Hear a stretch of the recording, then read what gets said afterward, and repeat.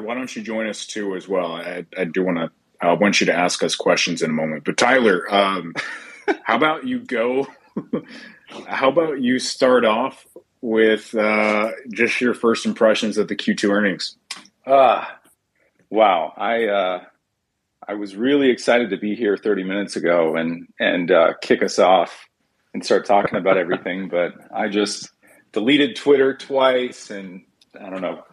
I'm not good at tech stuff, so here we are now. Thanks everyone for your patience.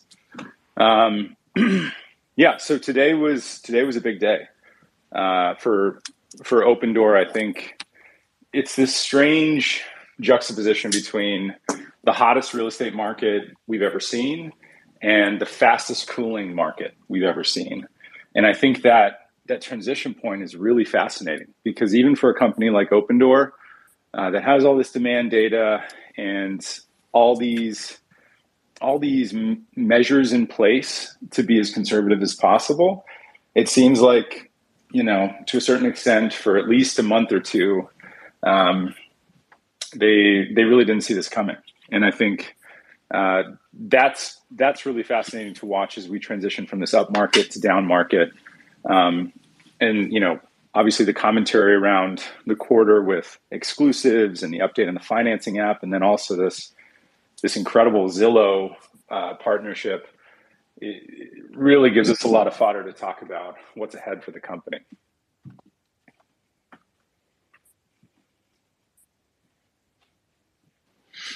So speaking of the Zillow partnership, 24 hours ago, nobody here could have imagined that we would be.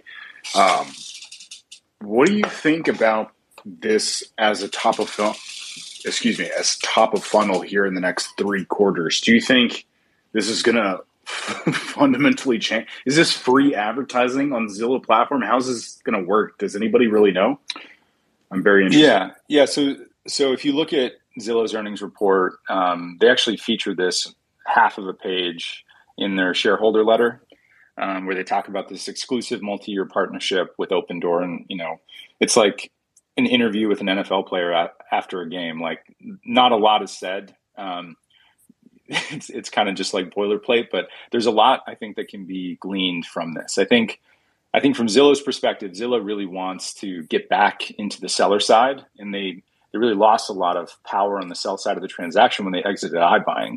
And that's really Opendoor's forte. And I guess if you can't beat them, join them. And so that's what Zillow is doing. And they're going to make a cut on every Opendoor sale. And that's their core business, right? Like, they're like Google. They're an advertising business. And so they're looking for a capital light way of participating more in the selling transaction. And what Zillow said is, they'll get a cut for every sale for any prospective customer who also wants a realtor. They'll get a Zillow Premier agent, and then Zillow is also going to bundle buy-side products for that customer. So it's actually a pretty good deal for Zillow. What Opendoor is getting is possibly even more critical, especially today. I recently wrote that Opendoor has about 15,000 homes in inventory in a pretty slow market. And so you start to wonder, what are the levers that they can use to accelerate volumes? And Zillow has 200 plus million monthly active users that are now going to be able to get the best of both worlds, right? It's like if Zillow continued in iBuying, which they didn't, but now they got Opendoor, who really has mastered that side of the equation. And then they're also connected to Zillow's extensive network of Premier agents, et cetera, et cetera. So I think it's net positive for both companies. But Zillow is getting to double dip a little bit with a very capital light business, whereas Opendoor is really just getting improved top of funnel. I wonder, is it going to be just like on the Zillow website, you look up a home and then there's just a little button that says, hey, Opendoor's offering this much, or not, maybe not that way, since it's more of like a buy side. Is it going to be more buy side for the Zillow partnership? Yeah. So basically, like, I mean, in its in its ultimate form, it's very similar to how we've imagined open door exclusives, without some of the the pomp and finery that exclusives currently has around appraisal match guarantee and decreased price and not listed on the MLS. What it really is it's a two-sided marketplace, and so we're going to have customers who come in and they're able to get browse homes, but also. Or sorry, they're able to list their home, but also get an immediate offer if they want to, and so they're kind of getting best of both worlds.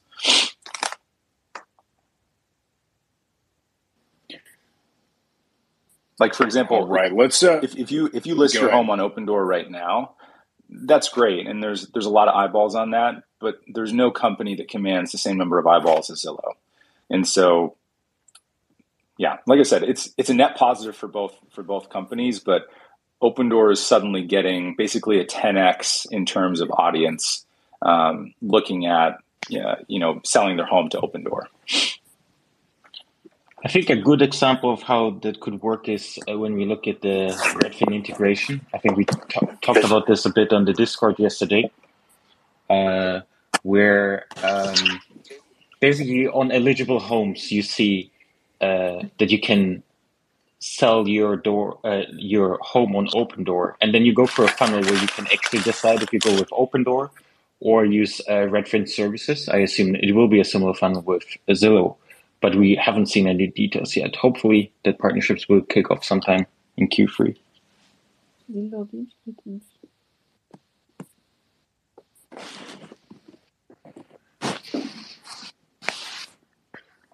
All right. So real quickly, if you can mute your mic if you're not talking, that'd be great.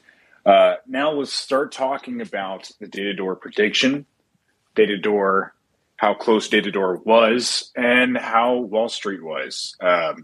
Sebastian, I don't know if you want to head into that, or Tyler, you can take that away. Yeah, I'm happy to talk about that.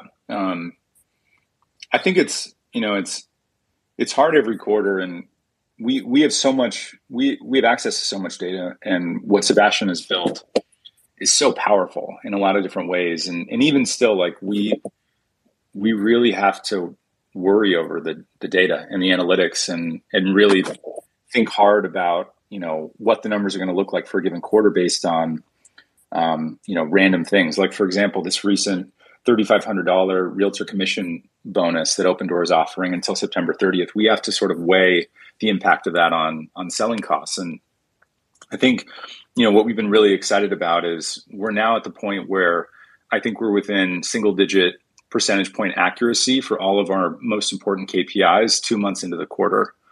And that gives us a lot deeper understanding into the business, right? Like we're seeing a month and a half, 2 months into the future and in a lot of different metrics outside of purchases. Purchases are just like the way that purchases happen. It's a very delayed metric, but now more than ever, I think is with all this volatility, it's so important to kind of understand these transactions and velocity.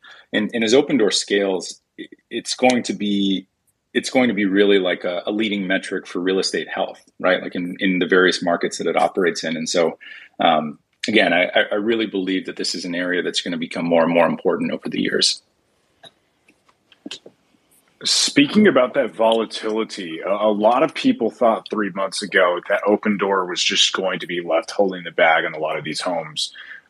It was kind of shaky. There was a lot. Of course, this is a brand new market that Open Door is creating, and we're on the bleeding edge of this type of technology. So there's always a little bit of little quirks and weird things that are going on that we're learning about every day. It's almost similar to Tesla with EVs, but of course this is data science. What were some interesting things that's happened in the last 3 months, Tyler, that you weren't privy to or weren't expecting when it comes to Open Door's results?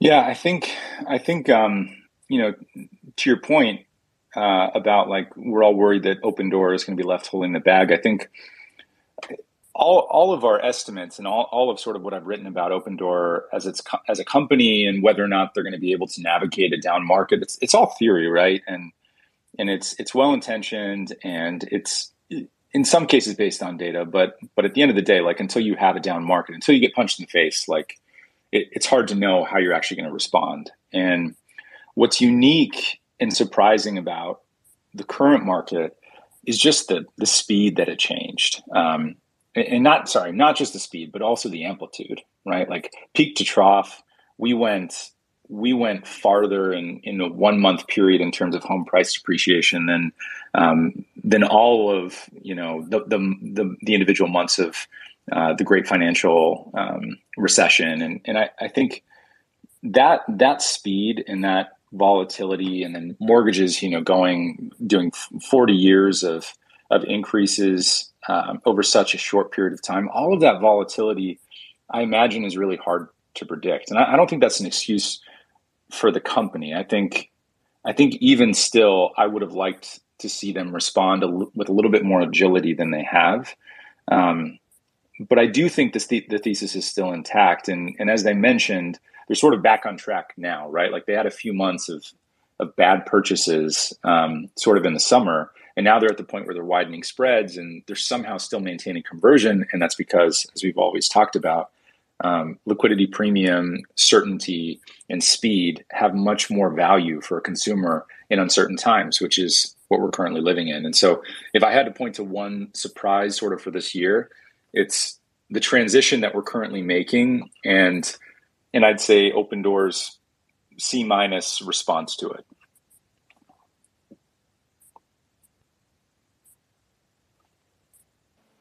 All right. So I do want to bring up contribution, profit margin, and gross margin compared to OfferPad and Redfin. It looks like 500 basis points higher than OfferPad and 760 basis points higher contribution profit margin than Redfin. This is most likely expected, wasn't this? Yeah. I mean, I think after I kind of like answer this question, I'd love to hear sort of any questions that anyone has from the audience, or if anyone has any concerns or what they thought was interesting about the quarter. But I would say that Q2 is still a tour de force for Open Door, and there's no question that Open Door is the king or queen of iBuying. Like they crushed Q2 in terms of margin, and we did see some write downs for inventory. That's a Q3 Q4 problem, and we're going to see that, but it is hardly. What we're seeing, the difficulties that they're facing is hardly exclusive to Open Door. And so if they're struggling, that OfferPad and Redfin now are struggling as well. I will say that OfferPad has done a pretty decent job of developing a profitable business, albeit a smaller one than Open Door. And they're doing it a different way. They have a different strategy, but I mean, they're facing these same headwinds, of course, right? And I think it's encouraging as a bull on the space to see that this is not just a one company problem, that everyone is kind of fighting the same tide. But the back half of the year is going to be tough for these companies.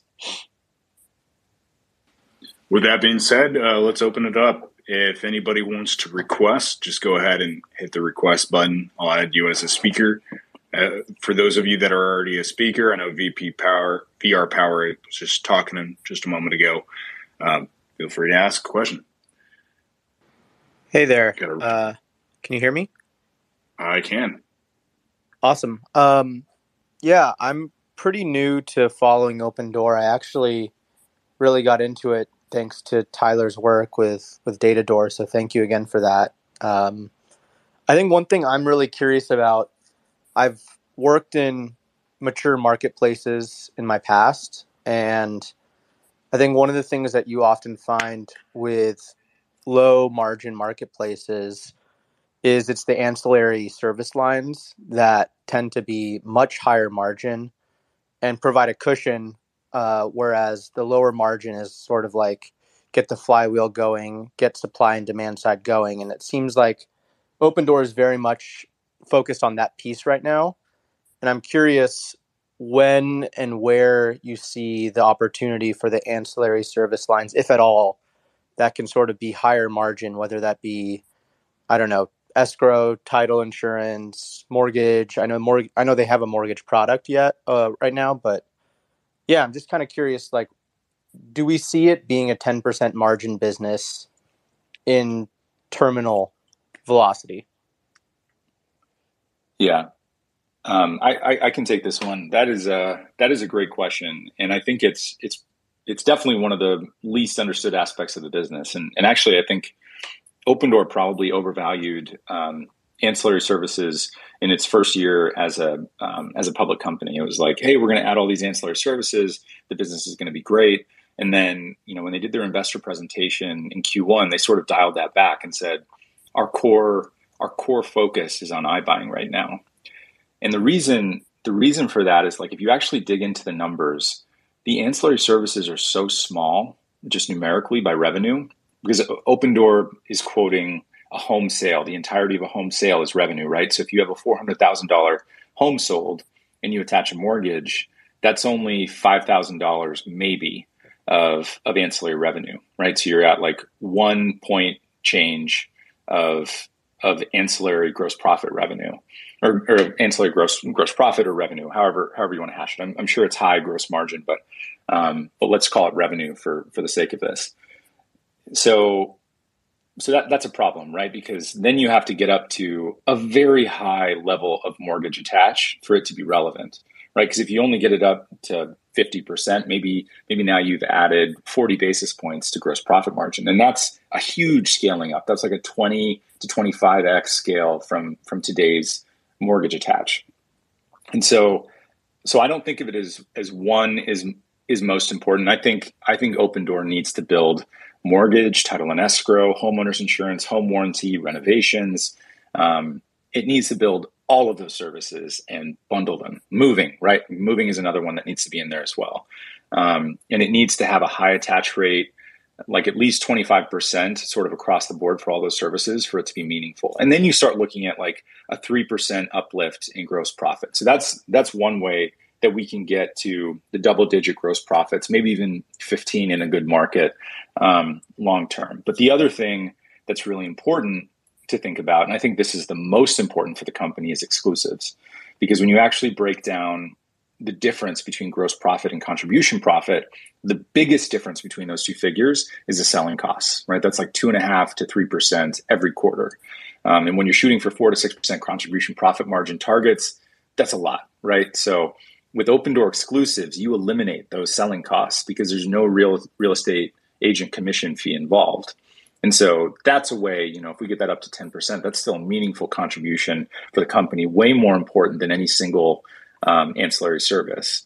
But then what exclusives can also do is create this third-party marketplace. And that's what Zillow is doing right now with the partnership with Opendoor. Opendoor, if they can do that long-term and they can just get, a 1% to 1.5% listing fee for all of these homeowners to list their homes on the platform, and Opendoor facilitates the sale and maybe attaches a few services. That's the long-term thesis for Opendoor. That's like Opendoor is, big tech company if they can do that. And Zillow can't do that anymore. They had their opportunity and it didn't work out. They're partnering with Opendoor now, but they still can't own both sides of that transaction. And so if Opendoor can build exclusives into that third-party marketplace, that's when the company really becomes, the unit economics become so compelling that being bearish on it just doesn't make sense. Also, to add to that, I think services become way easier to attach when you own the checkout process, when you own the stage of the funnel where the buyer actually makes the purchase decision. A big problem with mortgage attach is when you decide to sell your home, you probably already have a mortgage or decided or researched a mortgage to buy your next home, right? So it's the wrong time in the customer journey to attach a mortgage to that, which is solved with Opendoor exclusives, where you get the top funnel and you can attach a lot more services to that, like Tyler said, renovations, etc. And they last year, they bought two companies that will help with that, which maybe Tyler can remind us of again. Yeah, they bought Skylight and Pro.com. So two renovation companies that I think that they can integrate successfully with their app. We haven't heard a lot of news about that, right? Like we haven't heard a lot of news about those companies and how well they're doing, or Open Door Max, for example, or Open Door Enterprise. These are all like secret projects within the company that I think are going to be very material in the future. But you have to wonder what we have to do to get the company to release news about these nascent products. Cool. If I can, this is Roy from Australia. So at this point, I'm quite confident, I would say, that they can create sufficient value and monetize a decent chunk of that to be a profitable business. So I'm kind of thinking of the next stage, but it's also something that came through this week with the regulator of the FTC. I'm kind of worried, and I wonder what your opinion is, because they didn't comment on it during the call, what they're going to do when the regulator comes. There's always a saying, if it moves, tax it. If it keeps moving, regulate it. If it stops moving, subsidize it. And like a lot of people work as agents, and we've already seen on the review sites of Open Door that all the reviews are basically fake. From all the bad reviews are fake from agents that just see competition coming. Yeah. What's happening when these agents get to the regulator, and the regulator, wants to feel important, pound their chest, and goes after Open Door?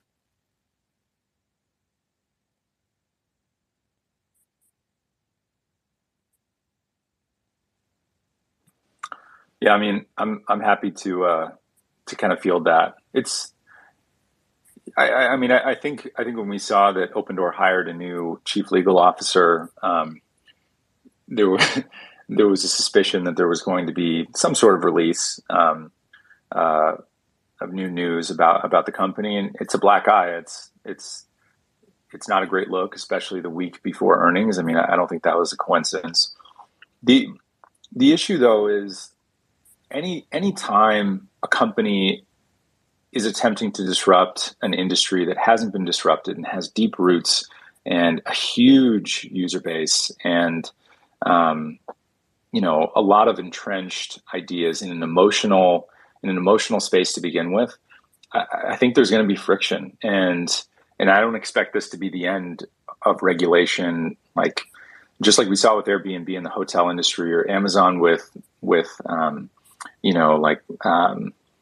retail, sort of brick and mortar retail. I think there's these moments where you have these news articles, and it's like, holy cow, and all the bears celebrate, and you feel like the thesis is broken. But at the end of the day, Open Door is a fortress balance sheet. Like, they have 62 million when they've already set aside 40. I mean, it's a pittance. Even what they're going to lose in Q3 and Q4, it's a pittance relative to what the company needs to stay afloat. Number one, but also it's old news, right? Like, this happened years ago, and it's just now being announced. And all of the people that I've talked to that are interested in the company have been aware of this for a long time. And so I think it's a bad look, but I also expect it as Open Door is a boisterous upstart in a very, very old entrenched industry. If I can push back on that a bit, just to challenge it. So if you read the LinkedIn posts from this regulator, or some of the other posts that have been made about it from that source, the tenacity of the language just makes me feel like this is not the final round where they're going to get a black eye, because it was like they said, location, location, location.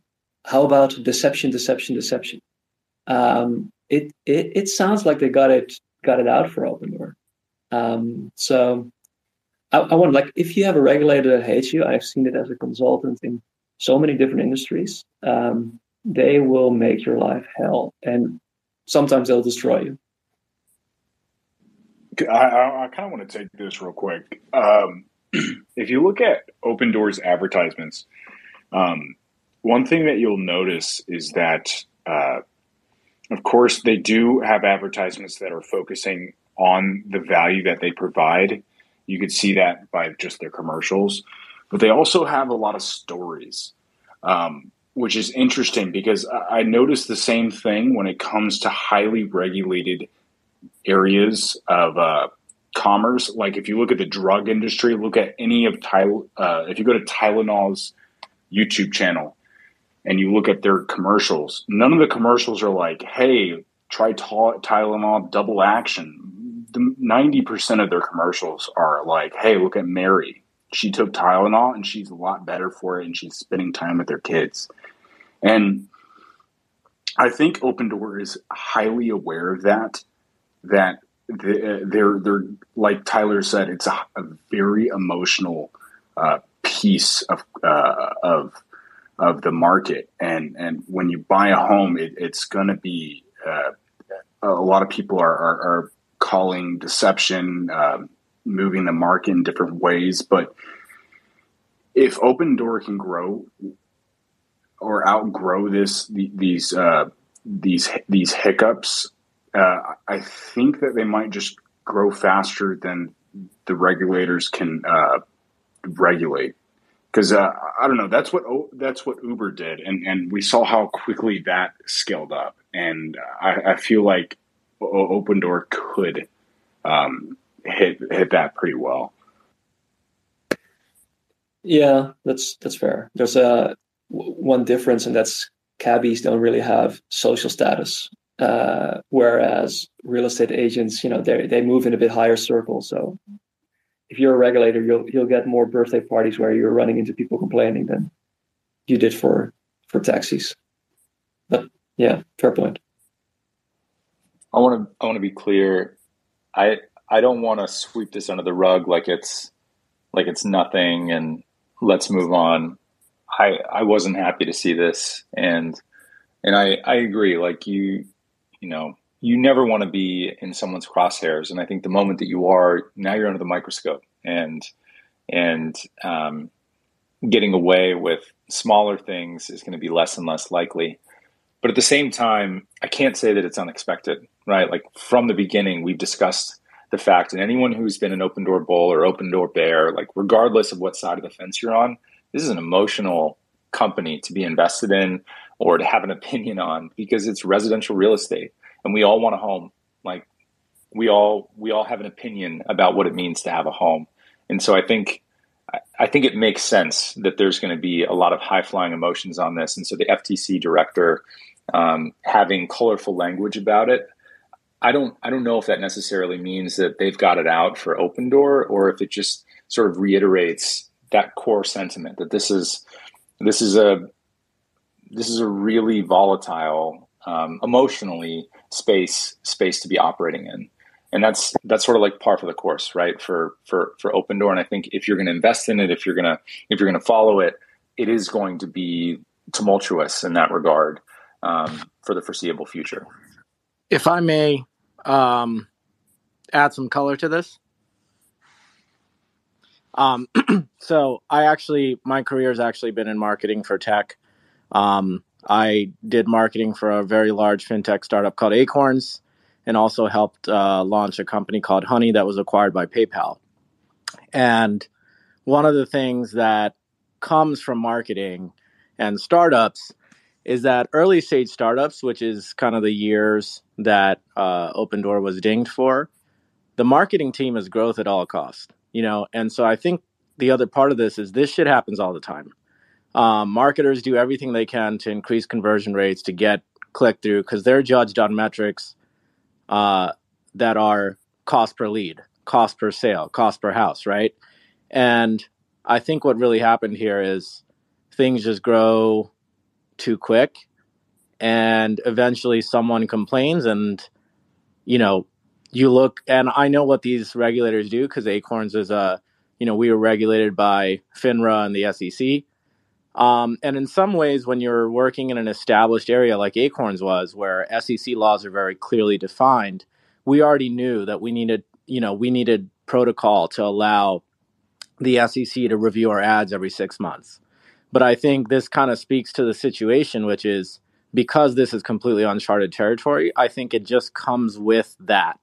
The fact is, there were no rules, there were no regulations. And so, you gotta, as the regulator, you kind of have to step up and basically make somebody the example. And who better than the largest one? But I don't think that it was ill intent from the marketers. They were just doing their jobs. And perhaps that sounds horrible of me to say as a marketer, but they're judged on their metrics, and they did what they could to get lower cost per lead in an unregulated space. That's great insight. And maybe, and then I'll mute myself and shut up. There's another point. I noticed an article on Bloomberg, I think it was a year ago or something, where there was a different angle where they said, in a climate where it's difficult to buy a house, suddenly there's this company and it's buying up houses and it's giving them to investors. And then also, it's in Atlanta and it's basically racist. And I always feel like if someone has it out for you, it doesn't matter what you do. It doesn't matter whether the marketing team went a bit too far, which from your insight, sounds like could be the case. As soon as someone has it out for you, you can do no right. So I wonder whether, I don't know what the name for the inverse of the halo effect is, but that's something that's going on. I just wonder what's next on that regulation front. But I'll leave it here because I'm sure there's people who want to talk about other aspects as well. Thanks. The floor is open. Take it away, whoever's ready. Hey, Tyler. So I just wanted to say, can you hear me? Oh, yeah. Yes. I appreciate it. I just wanted to say I've been following you guys for a while before you made Datador and everything. I saw this YouTube video and you brought a few people and you said, guys, I need to tell you about this investment. It's Opendoor and why I believe it's the next 10x investment. And so from there, I've just been hooked on your content, and I just want to say I appreciate it. I have two questions, actually. So my first question is, as we saw, they estimated Q3 earnings is we're going to lose an estimate around 100 plus million, right? Maybe, I don't know if you addressed it earlier, and I just got into the call a little later. I wanted to see, is that your opinion? Do you think it's primarily based on the houses previously and it just cannot sell? Or is it just because the market is changing so volatilely that, they have to adjust so quickly that they're just expecting they're going to lose this much? Hey, man. Thanks for the kind words. So in regards to this question, I think what I recently wrote about on Datador, I sort of talked about the fact that Opendoor has some problems in their current inventory, and what we saw is that in the middle of the summer, Opendoor accumulated a lot of homes at a time when homes began depreciating. It was like the moment that mortgages went through the 6% ceiling, and Opendoor was already under contract for thousands and thousands of homes. And as they mentioned on their earnings call, they made the decision not to cancel those purchases because they wanted to commit to their brand. They wanted the idea of their offer being final, and they didn't want to be associated with, weak offers or that they would retract offers given volatility. And so what we saw is that Opendoor absorbed all this inventory that suddenly was worth less than they could sell it for, just because of the speed that the market turned. And I would say throughout 99% of U.S. residential real estate history, this wouldn't be a problem because real estate doesn't move that fast. But of course, for this 4 to 6 week period, U.S. residential real estate decided to move at a rate that we've never seen before, and it made Opendoor's inventory be much less valuable. And so their estimates for Q3 are a reflection of that they think that the inventory that they currently have, they have too much inventory and it's worth less than they thought it was going to be. And so they're going to prioritize selling through that inventory, which means reducing prices and just getting it out the door. And so that's going to result in lower margins overall. I see. Okay, that makes sense. Now, I was just confused because I was looking at the earnings. I'm like, wow, they're gonna lose 140 million. But I was on Datador and I was looking, and I'm like, well, they're estimated to do this. So I was just a little confused based on those numbers. And then number two, are you at all concerned for moving forward? So that was Q3. From Q4, that they'll be able to be sustainable and not take such big losses compared from Q3 because of those under contracts. Yeah, so the numbers on Datador were just for Q2. So the Q2 numbers, were really great, and that's kind of what we were forecasting with our Q2 estimates.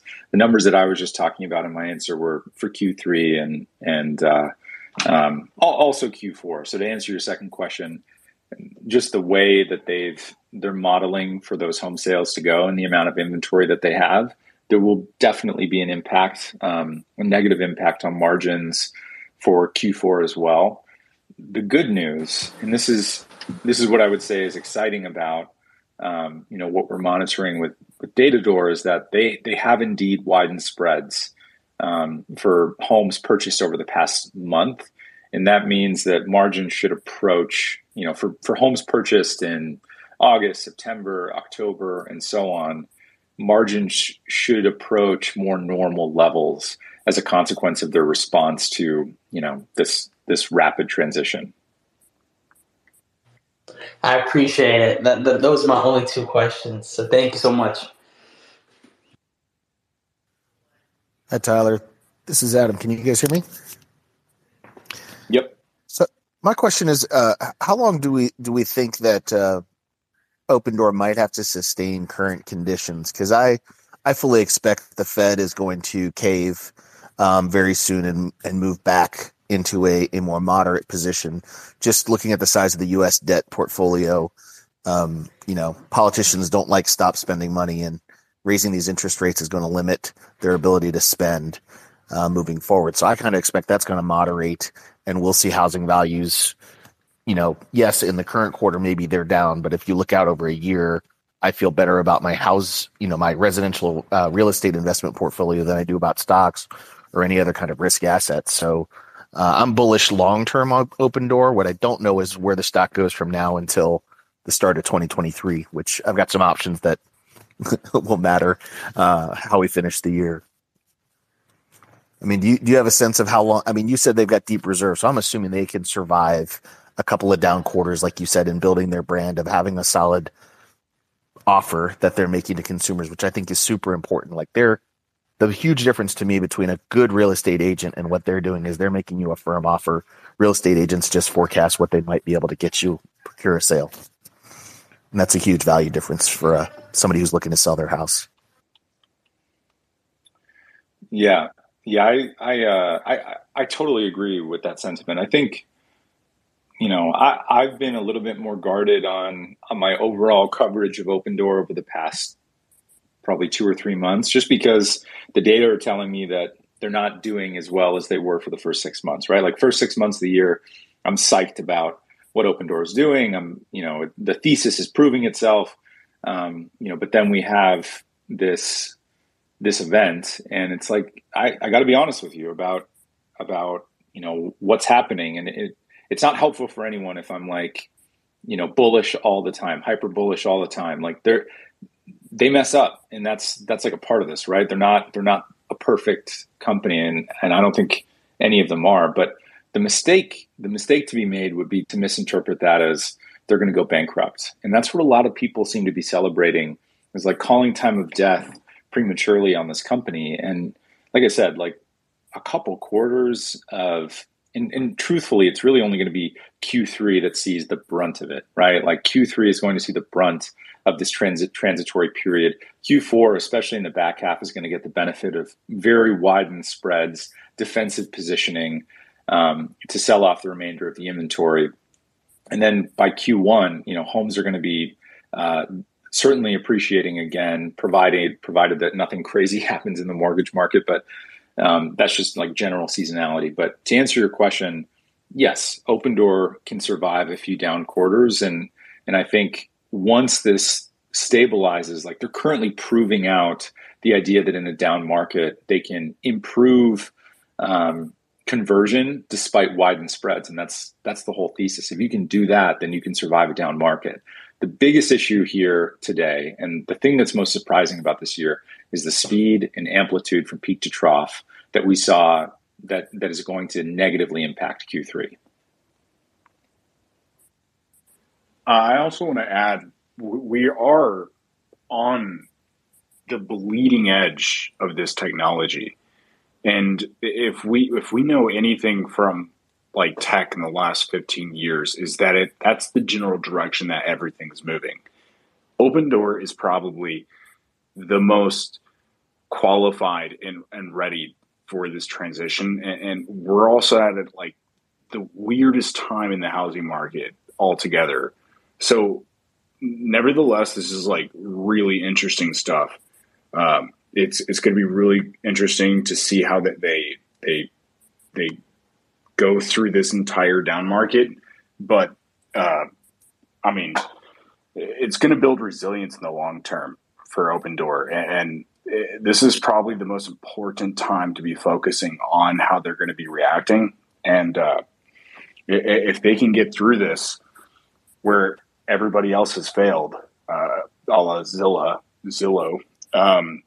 it's going to be pretty cool. And speaking of Zillow, like they lost $880 million, and now they're betting on Opendoor.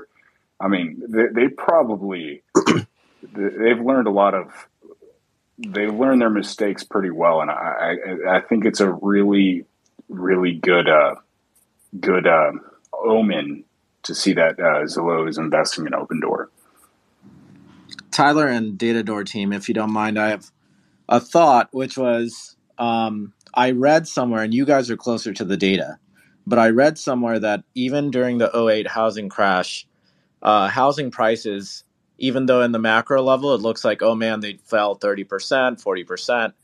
But I read somewhere that the prices actually only dropped about 1.5% per month. And it just happened to fall for 2 to 3 years straight. And I'm curious if you guys, with all the data that you have today of median holding times, median list to sale, you could technically take today's data, overlay it on top of the 2008 market in terms of how quickly the prices fell, because Opendoor's keeping 5%. Even if the house drops 1.5% per month, with the median hold time, they should actually still be okay, even in a 2008 scenario. Do you guys think that that's somewhat accurate? I just want to quickly jump in with an addendum to that question, if I can. Like, the other thing to learn from the 2008 housing crisis is that the drops were not uniformly distributed across the country, right? There were certain markets that felt it more than other markets. And I'm curious, as Opendoor expands its market share, if it can cushion these types of this type of volatility, because it is usually never uniform across the country. It's isolated to certain markets. Arjun, actually, the number I had was specific to one of the worst markets. So to your point, I agree. Yeah, these are great questions. Thank you guys so much. I think, the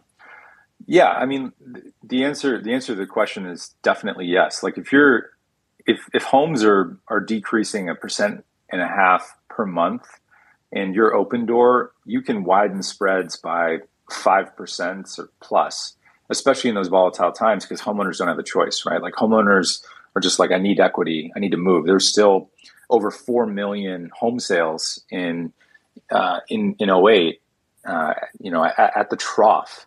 And I think that sort of tells you that in such an environment, would it break Opendoor? I don't know, but certainly I expect that Opendoor would be able to widen spreads and at least make 5% in such a time, gross profit margins. It would be tough, right? And volume would come down. But like the biggest issue today is that the drop is much, much deeper than the great financial crisis. I think I read an article the other day that said it was 11% in a month, which is an absurd amount that I've never seen before, certainly studying U.S. residential real estate. And so if that's true, then I don't know. I don't know actually how Opendoor, OfferPad, Redfin are still afloat if those numbers are true. What it does seem to indicate is as you guys said, is that real estate is local and markets don't behave in tandem. And that's what's showing up in the data at Datador is that, Phoenix sucks right now. Like Phoenix embedded gross margin is bullshit. Like it's frustrating to look at.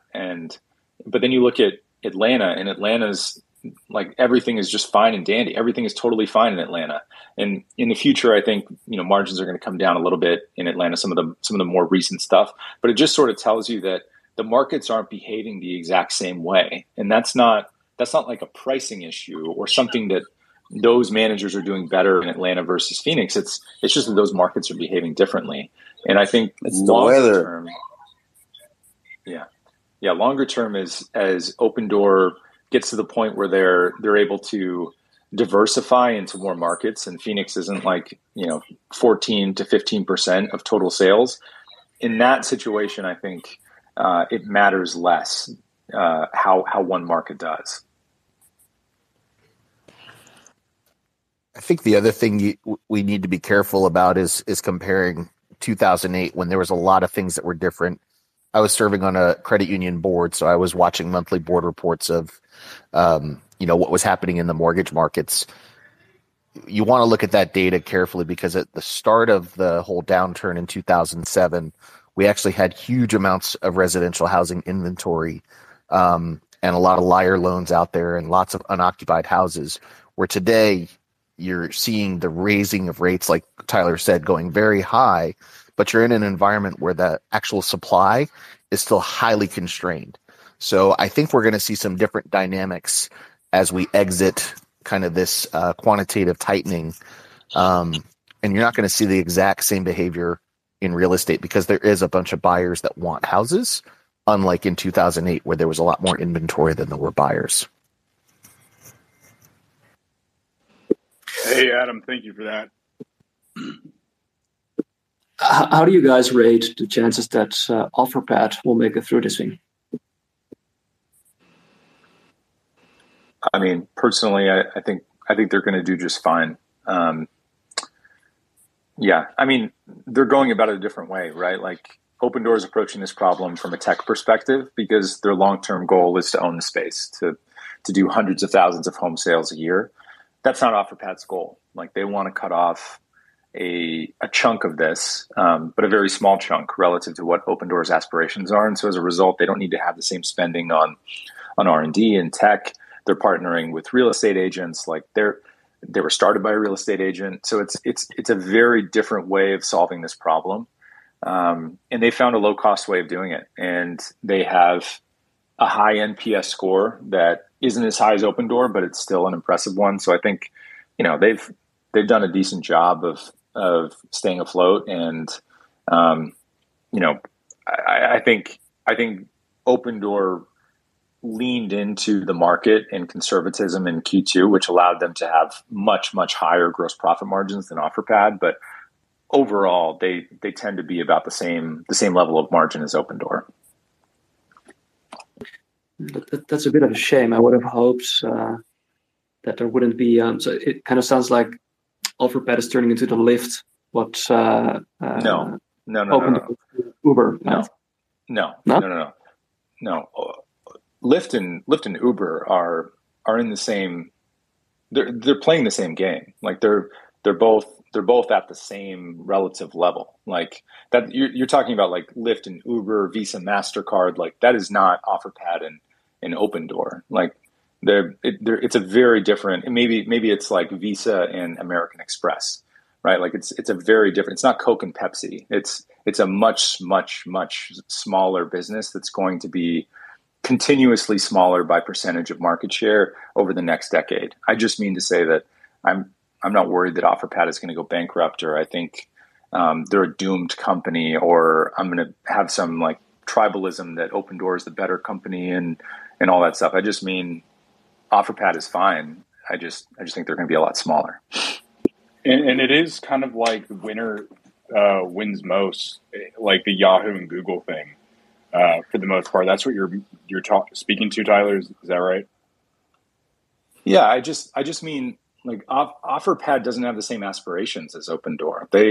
They're not trying to have 50 billion in revenue, right? Like their big bullish post in their SPAC IPO was, I think, like 23 billion. And Opendoor's 50 billion is a pittance relative to what they're actually targeting. They just, you need to have a number up there and need to have the numbers make sense. But just the investment that Opendoor is making in the full stack of real estate technology solutions and third-party marketplace. Now they have, this is something that we haven't talked about, but like notice the wording around Opendoor and Zillow's relationship, right? Like they now have a multi-year exclusive partnership.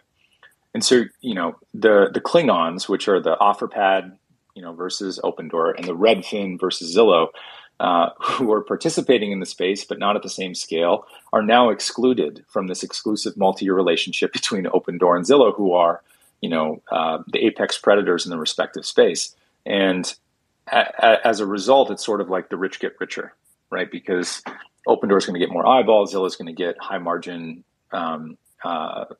profit. It's like, yeah, they're the best positioned to succeed in their space. How long until Redfin does the same with OfferPad? Oh, Redfin. Sorry, Redfin is not. I don't have the same opinion on Redfin. Redfin's going to fail. Redfin Now's business is ridiculous. I can't believe that's still a thing. 2.5% contribution margin in Q2 when Opendoor's was double digit is absurd, and it's been that way for over a year now. I don't know why they're continuing to spend money on iBuying. It's not a space. It's not a side hustle. And sorry to maybe clarify. I mean, what if Redfin goes the way of Zillow and says, "I'm going to quit this iBuying myself, but I'll happily take referral fees from OfferPad." So, getting the same collaboration going. I mean, that is the partnership that I wrote about last year. I think Redfin and OfferPad as a team make total sense, and they actually serve very different customers, right? Like Redfin's customer on average is buying a home twice as expensive as OfferPad's, so the synergies hit more cleanly. Yeah, I think a partnership there would make a ton of sense, but even still, I don't think Redfin plus OfferPad is better than Zillow plus Opendoor. I think the sum of the parts are much higher at Zillow and Opendoor.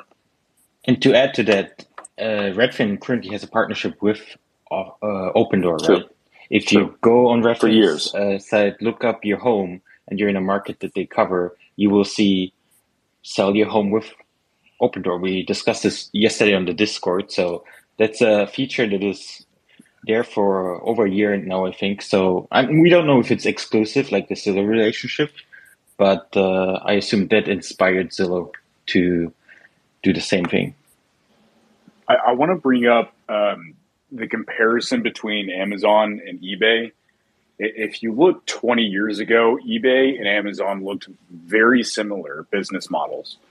The difference between Amazon and eBay today is Amazon invested in infrastructure and a lot of things to change the market that it was in, not to participate in it.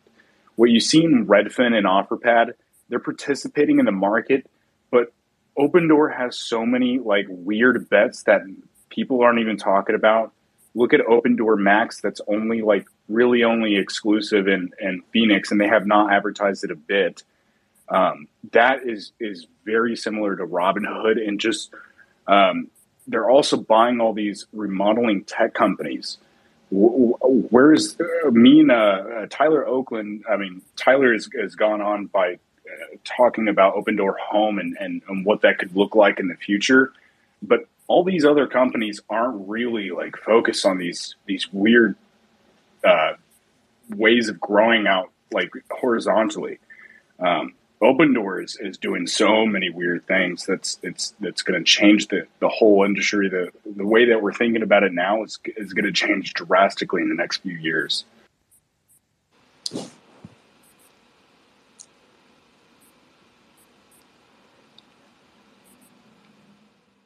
Yeah, they do have a lot of nice adjacencies that they're pursuing. I wonder on the iBuying front when that business model becomes a bit more known by the general public. You know, if I'm thinking about selling my house, if I know about iBuying as a concept, I'll get a quote from every iBuyer and just take the one that gives me the highest offer, right? If that happens, does that kind of turn it into a bit of a race to the bottom, or is a duopoly still fine in that space?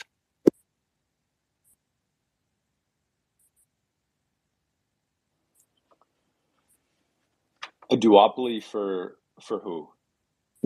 I reckon Redfin will get out. So Opendoor and Offerpad. No. Yeah. I'm sorry. This is 100% data. This is like a data problem. The reason why Yahoo isn't Google is because Google knows what you want to search for and they give you better results. That's what TikTok is doing to all the other social media platforms. It's all about data.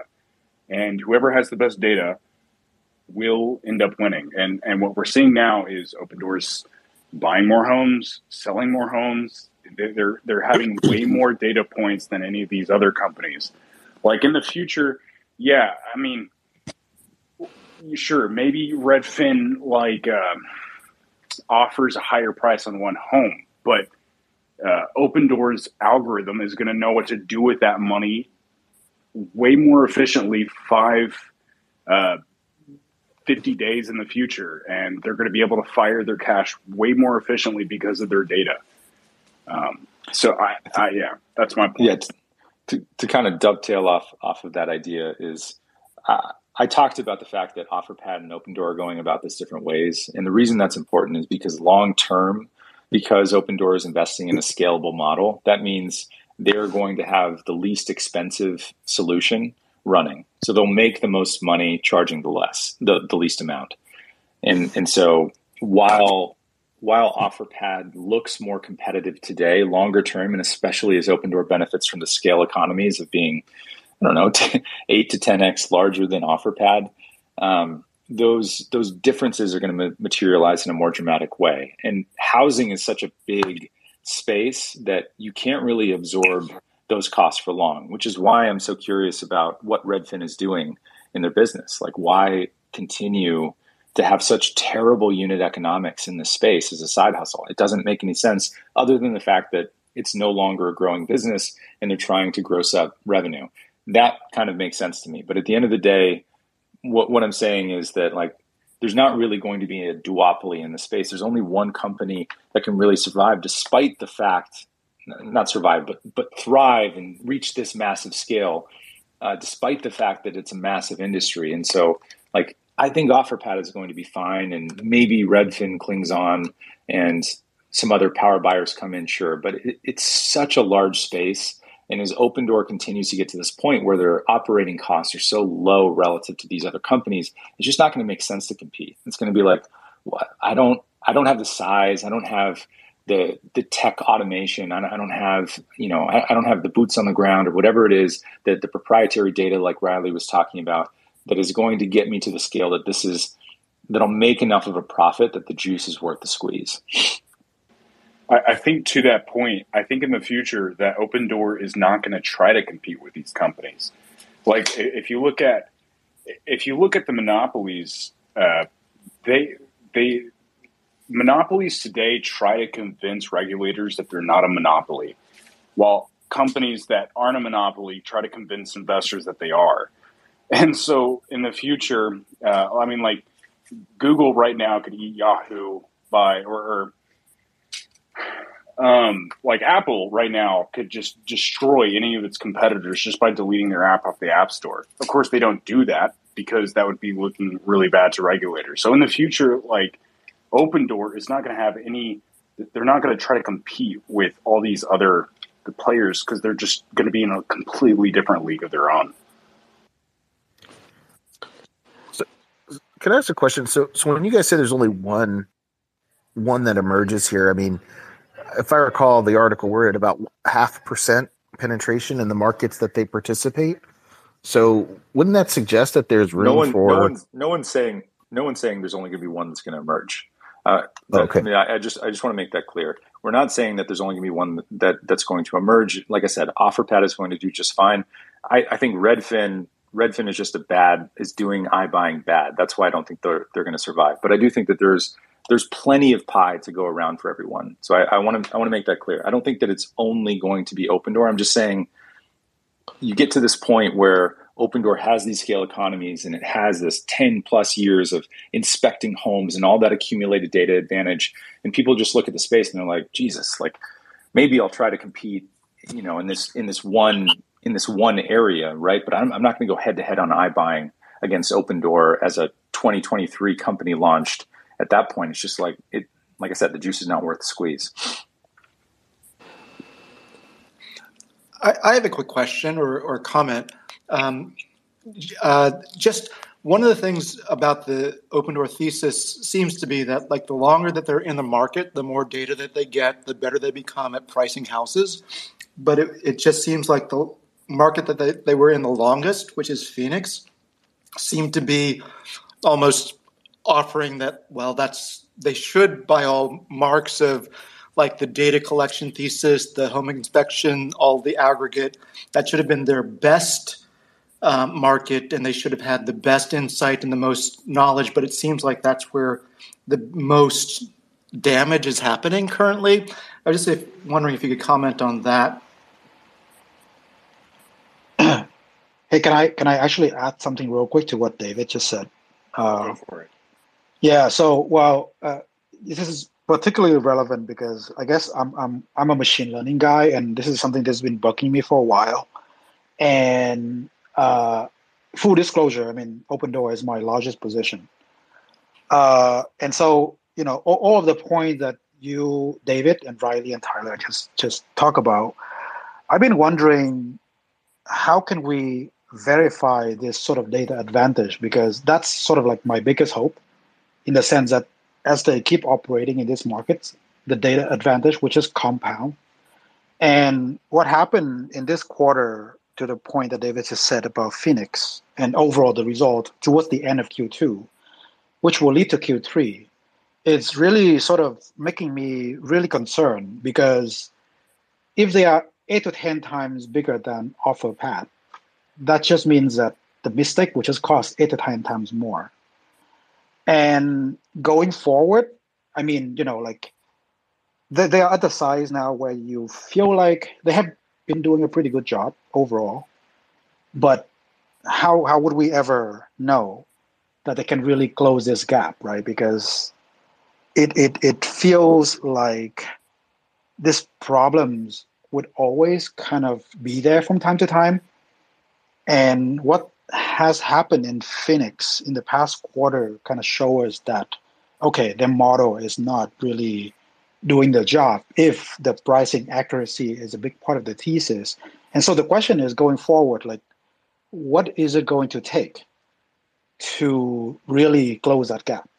Is it more data? Is it, human making the decision? Because I guess I would not like to have someone sitting inside an Opendoor and making the call about the Fed. Like that should not be anybody's job. So love to just kind of throw it out there and see if anybody has any thoughts to kind of push back on that. Yeah, I think it totally makes sense as a concern, which is why I wrote about Phoenix recently, and I think it makes sense to be concerned about it. I would say I got three sort of items that I would push back. One is the speed that we saw this peak to trough, which we've already discussed a little bit. And I think it's not a great excuse, right? Like it's not a complete excuse. And I've already said that I think that they did a poor job responding, but I think there's still two other important caveats to this that specifically affect the Phoenix market. One, it's their oldest market, right? So they have unique confidence. This is their backyard. This is their home field is Phoenix, right? And so when you think about that from a confidence standpoint, when times are tough, you can imagine that they would prioritize transactions in their backyard. But it also might mean that they're overconfident in that area, and so they think that they can price that space more accurately, possibly, than they can. And that's based on a few things, right? Like they might have an actually lower gross profit margin target in Phoenix because they have scaled operations in that area, right? Like perhaps their selling costs and holding costs, operational expenses are lower in Phoenix. And so they say like, oh, we can set a lower target gross profit margin for our portfolio in Phoenix because we know that we're going to hit the same contribution profit margin targets. And so all of that confidence, all of that planning could get you to the point where, maybe you're getting overconfident in your home market, right? But then there's this other point, and this is really critical. And I kind of came to this from a few different directions, but one is just realizing that Phoenix's gross profit margin has been below average really for the past year, like relative to some of their other markets like Atlanta, for example. Phoenix is always 200 to 300 basis points lower than Atlanta. And you kind of wonder like, why is it that way? But then if you know any real estate professionals who've worked in Phoenix or Atlanta, it's super clear. Phoenix is a desert. It's super easy to price homes in Phoenix, right? Like, the zip code, it's a 3-bed, 2-bath. You already have a price in your mind if you're a Phoenix realtor. It's super easy to like. It's just from a price discovery standpoint, it's a lot easier. And the way that Opendoor prices homes is it actually budgets into its offer, into its spread, how confident it is in the purchase price. And so that's baked in. And so you already have higher gross profit margins and more challenging to price markets like Atlanta, right? Because in Atlanta, the topography is different. They have basements. There's all this unknown data. And so the consumer isn't as aware of what their home is worth as much as Phoenix. And so Opendoor is actually able to charge higher spreads in Atlanta at baseline because the price discovery is more at a premium. And so at Phoenix, they're giving these more inline offers because that's what they have to do to maintain conversion. Whereas in Atlanta, they're actually pricing in that risk in the initial offer. And so as a result, what we're seeing is that Phoenix just on basis does worse than other markets. And so what is Phoenix right now? Shitty? Yes. Do I have concerns about how they're performing in Phoenix? Sure. But it's not as much of an absolute drawdown as you might expect, given that Phoenix generally underperforms relative to other markets, just on the basis of really how I think they approach that market.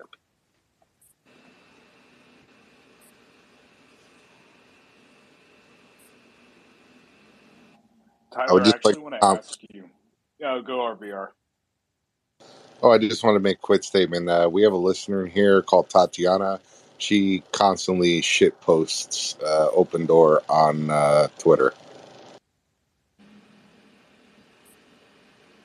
Welcome, Tatiana. You want to speak?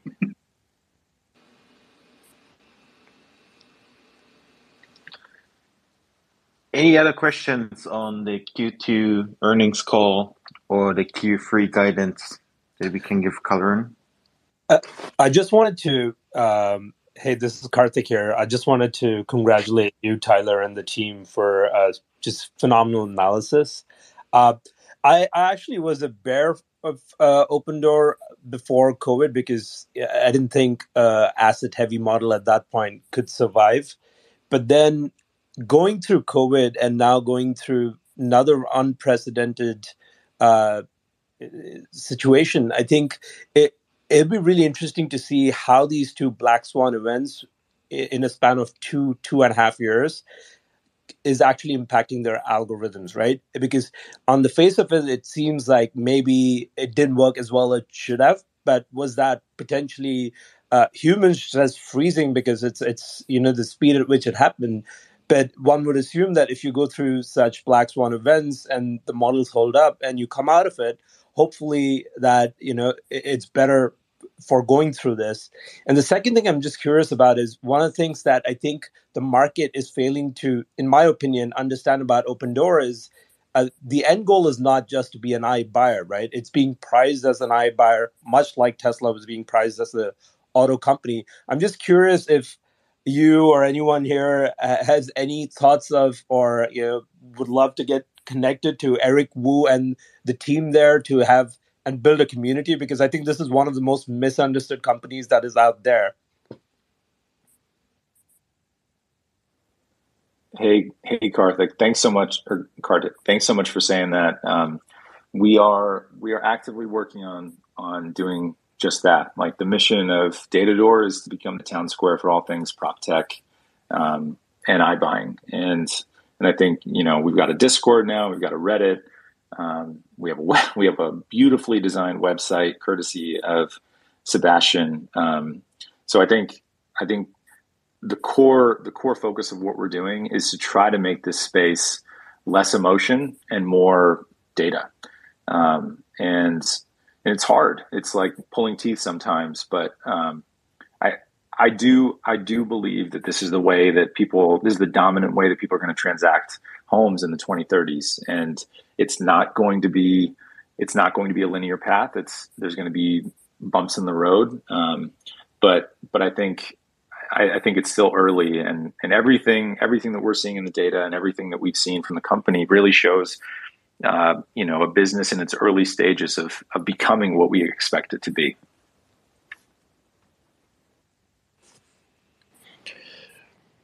Yep. Thanks again, guys. Hey, Tyler. I really appreciate what you're doing with Datador. I've been an investor in Opendoor really since just after the merger with IPOB, and I started reading about it early on. I read your more recent articles on home price appreciation stuff and how that's not really a huge factor in Opendoor's really how they're going to perform in the market going forward, just because they'll have the ability to, I guess, adjust their buy box as necessary to account for some of the turbulence in the market. After this earnings report, do you have any change? I guess is my first question. Do you have any change in that opinion? Are you thinking at least HPA at a consistent level, even if it's 0%, 1% is important for Opendoor? Any kind of turbulence in the market going forward would cause some issues like this for Opendoor? Or do you think that they'll be able to project out further and maybe see these events coming further out and plan for them better?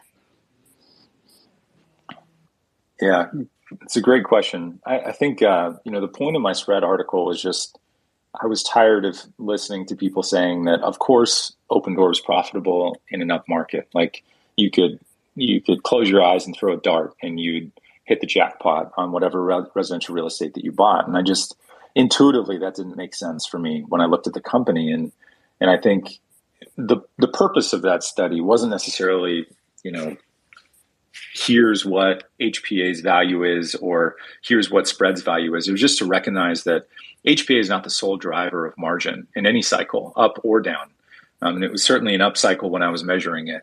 I was more just emphasizing that Opendoor is trying to hit certain targets on both the purchase and the sale. It's a portfolio approach. And so to dumb it down to it's all HPA is a mistake for the company. And I still believe actually that in a down to flat market, Opendoor would do very well, right? Because they would be able to maximize spreads and have those mimic HPA, and still actually have pretty superlative margins. What's important to not forget is, like, the past year was the hottest real estate market of all time, and that's not characteristic of an up market. And so we can't sort of use that as a template for what Opendoor would look like in an up market. I think in a moderate up market and a moderate down market, Opendoor could have gross profit margins of 9 to 10%, no problem. And if you add in ancillary services, Opendoor exclusives, third-party marketplace, maybe you start to get in that like 11 to 12% range. But yeah, I think the question isn't so much is it up or down market. It's really the transition period that's so hard, because once they can be in this conservative mode, as we've seen, like for example, in Phoenix, Opendoor has lowered purchase price on Phoenix homes by $50,000 over the past month. Like that's a lot, right? Like that's a material amount for the company. It's 10% of their purchase price. Yeah. And so if they can do that and still actually show that they've purchased more homes than they have in a year in a given week in that market, I think that kind of meets my criteria for Opendoor has a greater value proposition and can thrive in a down market. It's just okay. yeah, we just have this weird transition point that I think they got caught a little bit, and I think it would have been hard not to be. Yeah, no, that's fair enough. I guess that actually brings up two more questions. And they're probably the questions we're all asking ourselves. But the first one is, we obviously know that Opendoor has some fixed operating costs, just having their office, their executive team, the people that are running things, and then they have marginal costs for every new market that they step into. What is a reasonable projected volume, like gross profit or I guess sales, you could call it gross revenue? What's a reasonable projected gross revenue at their current margins that they really need to run in order to stay profitable? Is it in the $4 billion range that they've been running?